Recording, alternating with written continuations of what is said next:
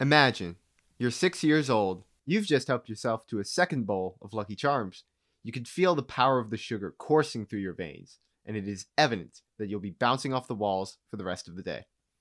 Despite this, you've planted yourself on the couch, staring motionless at the television before you, because it's Saturday, and it's time to watch cartoons.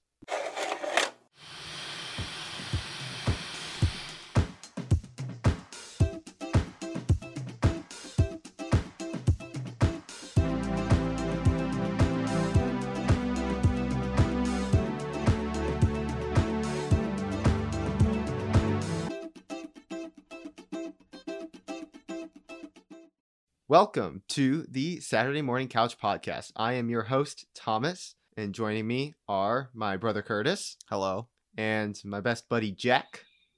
How's it going? This is the show where we talk about Saturday morning cartoons and the impacts that they have had on our lives, our memories about them, and generally just going through the shows that defined our childhood.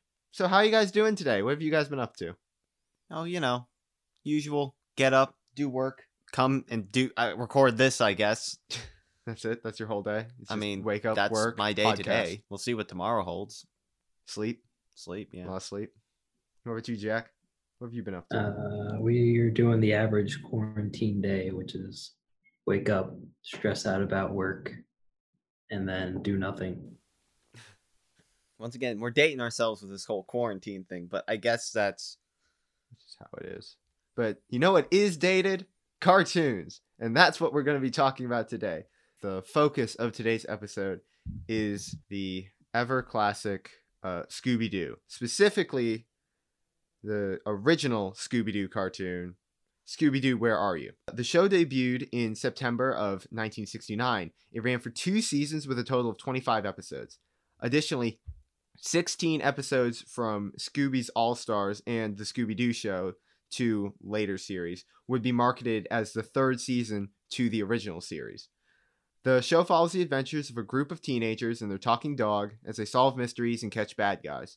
Each episode sees the gang arrive at some location around the world. Their destination also happens to be plagued by some sort of supernatural threat. The gang volunteers to investigate, and they split up to search for clues. The monster usually causes trouble for them, but eventually they find enough evidence to convince them that the creature is in fact a fake. They set an overly complex trap, which never seems to work as intended, but despite this, they always manage to apprehend the monster.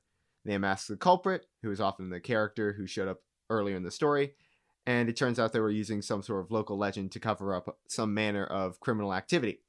And they wouldn't have gotten away with it too if it weren't for those meddling kids. The show is a hit and has spawned numerous follow-up series, spin-offs, and movies, and for over 5 decades, Scooby-Doo has been a household name. That is the show that we are going to be talking about today, gentlemen. And I guess I just want to start with, would you guys remember where you first encountered Scooby-Doo? I know that's kind of one of the things we all have in common is we were at one point in our lives avid Scooby-Doo watchers. Well, for me, it was pretty much just having the DVDs at home, parents had already owned them.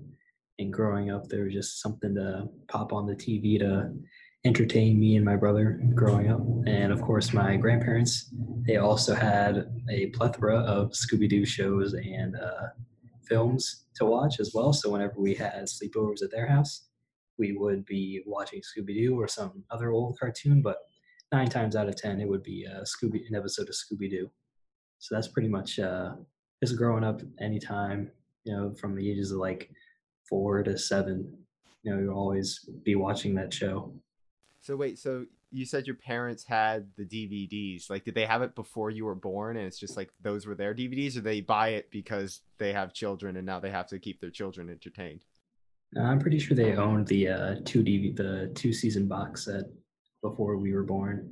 Wow. It's a very old very old box set. It's a very old box. Wait. Is it a VHS or is it DVD? It's DVDs. Okay, so not that old considering. Well, it's probably old now. Well, it's old now for sure. At least 20 years at this point. 20 years, yeah. So. Okay. Curtis, you want to? Yeah, I'm trying to think because, like, as far as I can remember, Scooby-Doo has just been there. Like, I really don't know where I saw it first. I definitely remember seeing it, but like it's always just been a staple. I don't remember when I first saw it. I'm sure that our parents like checked it out from the library or something like that for us, but I have no idea where I came across it. It's always been there for me. So Scooby-Doo has just kind of been an eternal presence in your life.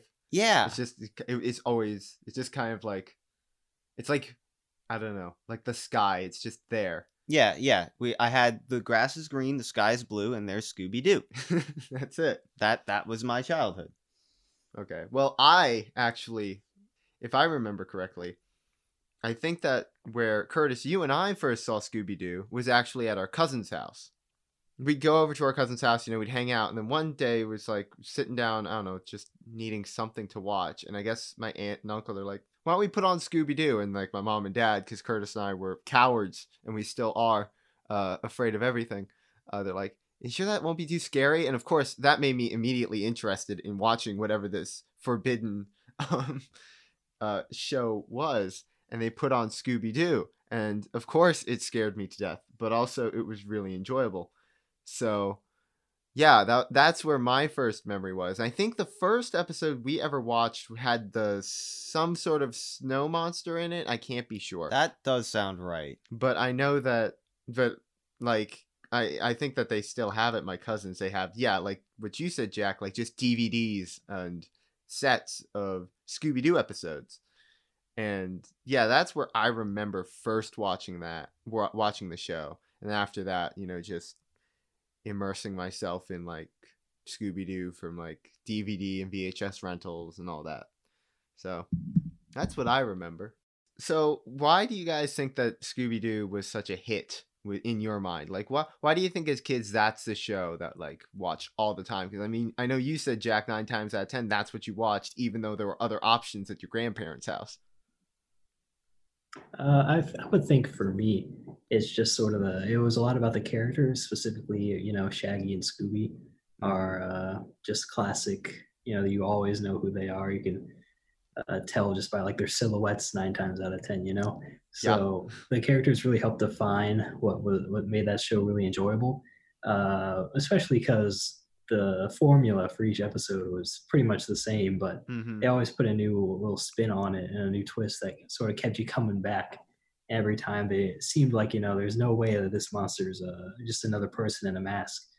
It always ended up being the same thing, but every single time you just keep coming back because it's a new mystery. It's a new question. You don't know who it's going to be this time. You don't know what kind of wacky hijinks Shaggy, Scooby, and the rest of the gang are going to get up to.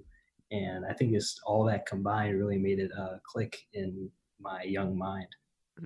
I mean, the familiarity and like knowing what you're going to get every single time, I guess that does help. I mean, nowadays you'd think, oh, if it's the same show every time, wouldn't that get boring? But I guess back in the day, having that sort of, just having a formula that's like, yeah, like you know what you're going to get every single time. And if you like it, you don't care because it's just the same thing every time. Same thing, but different. I mean, that's what a lot of kids shows are, though. They're formulas. Yeah, that's true. I think it's because, one, it makes it easier to market.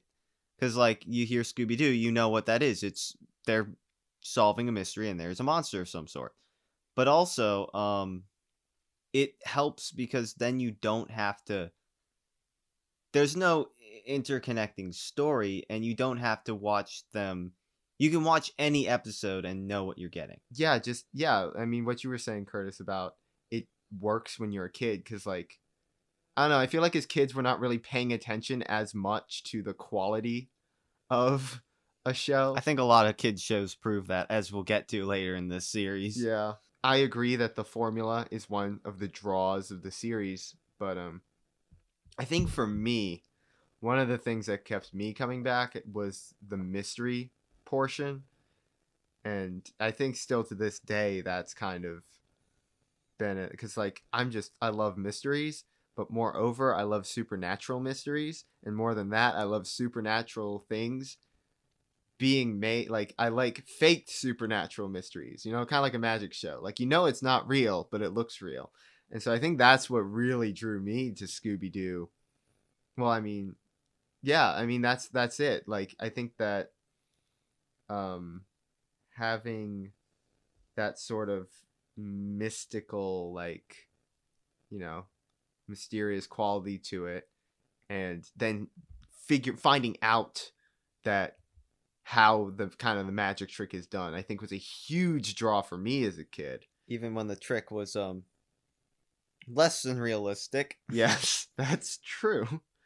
Um, but yeah, I think that's what kind of drew me to it as a kid. And then, like Jack was saying, the characters and stuff, like that's always fun. But I think it was, for me, it was always the monster and like the locations, because they were always going to cool places. They were like going to Loch Ness, Japan. It's like I'm not going there as a kid. I'm I'm in my house. So yeah, that's kind of what Scooby Doo was like at the time. What do we think of it today? It's a lot funnier for different reasons It is. today. It is. And just seeing 70s and late 60s era animation and how, you know, not so stellar it is compared to today's standards, Yeah. Yeah. where I mean, like, people's just like facial expressions are all over the place and colors on the walls change between frames and things like that. You really start to look at it from an adult's eyes.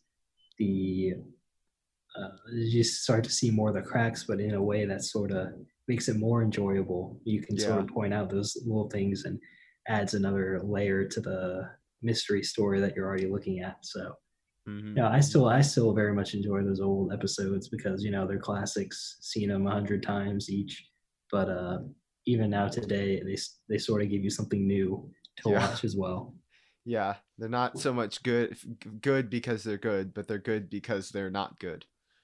Exactly. And, yeah, I mean, yeah, I have to agree. Like rewatching some of the episodes, it's like Fred's face like doesn't look like a face, and like some of the facial expressions just look downright strange and like inhuman. Someone's hand will just be kind of, I don't know, doing something weird in the background. But I guess that's what you get when you have like animation from the 60s. And like I bet kids today don't notice that. Like even if you showed this to like a child, I mean we notice it obviously, but if you showed that stuff to a child today, they probably think it looks just about the same as any modern cartoon. Well, I think also it's because they don't know what to look for. Yeah, that's true. Like for us, like as adults, like one, we know we're more aware, but also we're also more aware of the process behind it. Mm-hmm. So the mistakes are more obvious. Yeah. Yeah, no, I agree with that. One thing that I did realize rewatching a few of the episodes is that they made a lot more sense as kids than they do now. Like there's one of them which is it Hassel in the Castle? Which one's the one? There's one of the episodes, all right, where the gang goes and they're just like driving along, and I think their van breaks down because that's usually what gets them stranded in places if that wasn't their destination in the first place. And they're like, all right, we got to go get some help. Hey, look, there's a castle over there. Let's go see if there's anyone home. So they walk up to the castle and there's a vampire just there. And they're like, there's a vampire. And then they go in and there's a werewolf and like Frankenstein and like a bunch of monsters in the castle. And it turns out it's just this random criminal who's been on the run who just happens to be good at disguises, which they find out from an undercover like spy or like investigator person who is disguised as like a fortune teller on the side of the road. And when you're a kid, you're like, oh no, yeah, also just to add another layer of confusion onto that, the reason that guy knows that they found this criminal is because the groundskeeper, who does not appear in that episode, called him. Oh yeah, that's right. Yeah, so and that's like, not Hassel in the Castle, by the way. Hassel in the Castle is that the one with the ghost? That's the one with the ghost. Yeah, okay. In the castle. In the castle. Obviously. I mean, yeah, there were a lot of castles in Scooby-Doo. But yeah, it's stuff like that. It's like some of this stuff like comes out of left field, I say. Or at least like Scooby-Doo really can get away with just throwing in something at the last minute and as a kid you're like, yep, yeah, that's good. As an adult you're like, wait, no, who are these people? you didn't tell me any of this. How was I supposed to see this coming? I mean, yeah, I agree. It was like even watching modern Scooby-Doo adaptations, I'm always paying attention because you know that the villain needs to be somebody that you've seen in the episode before. So I'm always thinking, okay, who in the episode could this be? But when you come across those one or two episodes every season where it's somebody you don't meet beforehand, it's sort of just like, what was the point of that? You know, Yeah. like if I'm not able to guess who it is, then why even have this Why even mystery at bother? all? Yeah. I guess another thing that I thought was kind of funny is like they really do the whole like what like you were saying, Jack, like you know that one of the people that you met before is the monster or whatever, but you also know that one of the people you met before is the undercover cop, because there were a lot of those in Scooby-Doo. Like the person you thought was a villain actually like an undercover investigator who's been tracking this criminal for months and then just shows up at the end and arrests them. And it's funny because they do it a lot. It's not like it's a one-off thing. Yeah, now that you mention it, that does seem to happen on multiple times where it's like the groundskeeper was the undercover cop the whole time, or like this is the dude in the suit of armor was actually an undercover cop the whole time. I feel like there's definitely one or two episodes where the undercover cop just sort of comes out of nowhere, like he was hiding in a bush the whole time or something. I feel like that was something that happened. Another thing that I found interesting, because when I was doing research for this episode, I had to look up all the like which show was actually first, because like when you're a kid it's just like, oh, Scooby-Doo, but no, there were like different series and aired on different channels, and the history of Scooby-Doo is complicated. Like I didn't know that the season that Curtis and I have on DVD, which is that third season I'm talking about, isn't actually the third season of the show. But yeah, one thing that surprised me was that it only ran for 25 episodes. And then I guess then after that they did like All Stars or Laugh Olympics or whatever it was, and the Scooby Doo show, because it became wildly successful. I know we talked about how its formula being part of the reason it was successful, but another thing that I found interesting is that they made the original Scooby Doo as part of a push to make non-violent cartoons, because at this point superhero cartoons were the big thing, and there was a push by parents and parent groups to have less violent shows on for kids. And so Scooby-Doo is one of the many ideas that was generated by this push for nonviolence, which I kind of think is odd that you replaced violence with the threat of supernatural monsters. Like it doesn't feel like the superhero shows were any more or less I don't know what the right word for it is. I want to say intimidating for children, but like you replace like a guy getting zapped with a ray gun with a giant wolf chasing a bunch of teenagers. Like, I mean, I'm just thinking about it, and it really comes back to fight or flight. That basic human reaction. that's what it appeals to. That's what it is. The superhero cartoons appeal to the fight instinct. Scooby-Doo appeals to the flight instinct. Yup. That's totally what it is. Nothing else. It's just that very simple concept. Good to know there's a psychological explanation for it. I mean, we already talked about the familiarity of the formula was part of its draw, and now we know that it's actually our caveman instincts that also drew us to this show. I guess I am surprised that like Scooby-Doo manages to stick around. Like it still works even after 50 years. And yeah, they got a whole new series out right now, just airing on TV.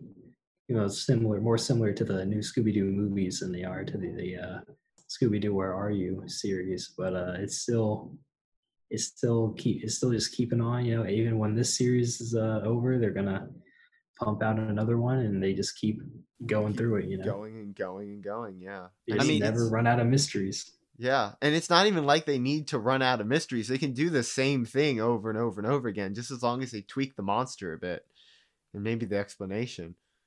But yeah, I think it's so incredible that, I don't know, just it's just such a normal concept now.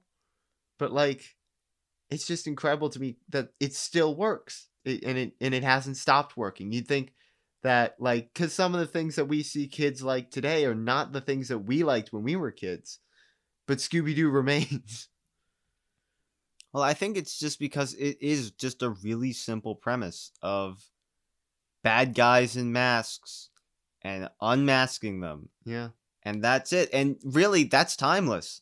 Mm-hmm. Like, you could have that in the 1950s, you can have that in the 2000s, you can probably have that in the 3000s. Yeah, it will always be interesting to see what's under the mask. Anyway, I wanted to conclude today by asking you, big part of Scooby-Doo is getting away from monsters. And Shaggy and Scooby in particular are always the ones getting chased by the monsters. So I just wanted to ask, what's your go-to strategy for escaping a Scooby-Doo villain? Other than run and hide, okay, it really depends on the environment, but you definitely got to use it to your advantage. Just okay. You want to just give me like just an example? Just I'll give you an example from, like, there's one episode in which they're in a prison and they go and they dress up as guards and they convince the monster that it is an inmate at the prison. And that the guards are still there. Yeah, even though the prison has been shut down for like 20 years. Nope, prison's still active and they are a prisoner. And they order them to, I think it was like do jumping jacks, and then they got away. So that's your strategy, make the monster do jumping jacks and jump and yes, jump away. Yeah, well, that's the example, but my strategy is to completely alter the monster's worldview. Just conception of reality, and use that to my advantage. Convince them that reality is what you say it is, and then use that to control them. This actually a mental breakdown. Yeah, no, this is making me realize this has some disturbing implications for the abilities of Shaggy and Scooby. This is true. This is something that they do a lot. They're very easily able to convince the monster of something that really doesn't make sense. Because that's what I was going to say. I was just going to say distract them with food. Because that's another strategy that always seems to happen. Like, Shaggy and Scooby, like, pretend to be hot dog vendors and make the monster a hot dog out of its own finger. They put the dog around the monster's finger. Well, they put the bun. I'm sorry. They put the bun around the monster's finger, covered it in mayo, relish, and all that crap. And then convinced the monster to take a bite. And somehow the monster, or whoever's inside the... I think it's funny that we talk about them being a monster, even though we know it's not. I mean, they're criminals under there. They were we were the monster the entire time. Actually, no. I changed my strategy. My strategy is to walk up to the monster that's chasing me and just yank off the mask. Because 9 times out of 10, it's just like Jimmy, who's mad that he didn't get to sing in the band like Tommy did, and he was dressing up as a monster to scare Tommy away from the production. So that's what I'm doing. I'm just gonna turn around. I'm gonna stop running. I'm gonna turn around, waltz up to them, and be like, "Sup," and then just take off the mask. Yeah, but then that breaks the formula. Then you can't have the Trap or Velma going around telling them what happened, because she's obviously smarter than the rest of them. I will say, I am kind of like, I did one thing that I forgot to mention and talk about is just the roles that everyone serves. Like, what does Fred do? He drives the van, Thomas. He drives. I guess he sets the traps. He's the leader. He tells everybody to split up. He tells everyone to split up, and that's just about the end of his leadership. I guess that makes he makes a pretty good manager. He just tells everyone else what to do. Yeah, he divides along the lines of work, and there's danger-prone Daphne, whose whole role is to get captured, I guess. She doesn't really do much. Well, yeah, no, she not in this the series. Least role of the group. At least in the original series. In the later series, they gave her plenty to do. Jack, what about you? How are you getting away from a Scooby-Doo monster? I think the answer is fairly simple in that you find a long hallway with multiple doors on either side. and you just sort of run through, and somehow you teleport to the other side, or you teleport upwards, or you teleport downwards, or you even or teleport teleport behind behind the monster themselves, and then suddenly you're the one chasing the monster. And It then they works every realize it, they time. turn around and and It's it's all you're back right to back it. at it. You And know, there's some it's the zany easiest way music to going escape. over it. You I wonder always who got the- the Benny Hill theme going. Yeah. I wonder who the guy who came up with the hallway. I wonder how that came to be. Was that just in an episode one day and they're like, yeah, that works pretty well, and then that just became a staple? Or do you think that was always part of the formula? Or at least it became part of the formula. I don't know. And we haven't even talked about the physics breaking bits of Scooby-Doo, because yeah, sometimes they'll jump into a drawer and then they'll pop out in a cabinet across the room. I have no idea how they got there, but they did. I mean, it's funny, but it's absurd. And I think If that's we went in depth on how often Scooby Doo breaks the laws of physics, we'd be here for 5 hours. yeah. I mean, But I think that's part of the appeal. Some of the slapstick. yeah, the slapstick is really part of it. And I think that one of the reasons that I think the old show is really entertaining is just because it's absolutely nuts. It makes no sense. And that's why it's still entertaining today, because we watched a few episodes and there's one where Shaggy's hiding from people and he just transforms into a mailbox, into the shape of a mailbox, and walks forward. And it's the most disturbing thing I think I've ever seen in a kid's cartoon. But it's also hilarious. And I think that's kind of why the newer shows is they don't really work as well, because they have to get more realistic. They can't get away with that anymore. Any concluding thoughts on this lovely show? Yeah, my concluding thought is we may need to devote an entire segment to how much power Shaggy and Scooby actually have in their universe and what those consequences may be. Not only does Shaggy turn himself into the shape of a mailbox, he removes his legs entirely. He's just a stick. It's just his head sticking out of the mailbox, and the rest of him is just a brown mailbox. No legs, no arms, nothing. And Scooby can just transform his tail into a key. He does that in multiple episodes to pick locks. And it's that do we seems see any of the useful. do we see any of the other gang members do that, or is it just Shaggy and Scooby? Yeah, it's just Shaggy and Scooby, which makes me wonder if this is some sort of, I don't know, maybe it's not really happening. It's just that they're making up ways to get in and out of situations. They're scared out of their minds, so they're making up zany ways to escape. That, or it's a kid show. We need slaps and we need visual humor. Need visual humor, and they do provide a lot of visual humor, and it's lovely. All right, Jack, you got any concluding thoughts?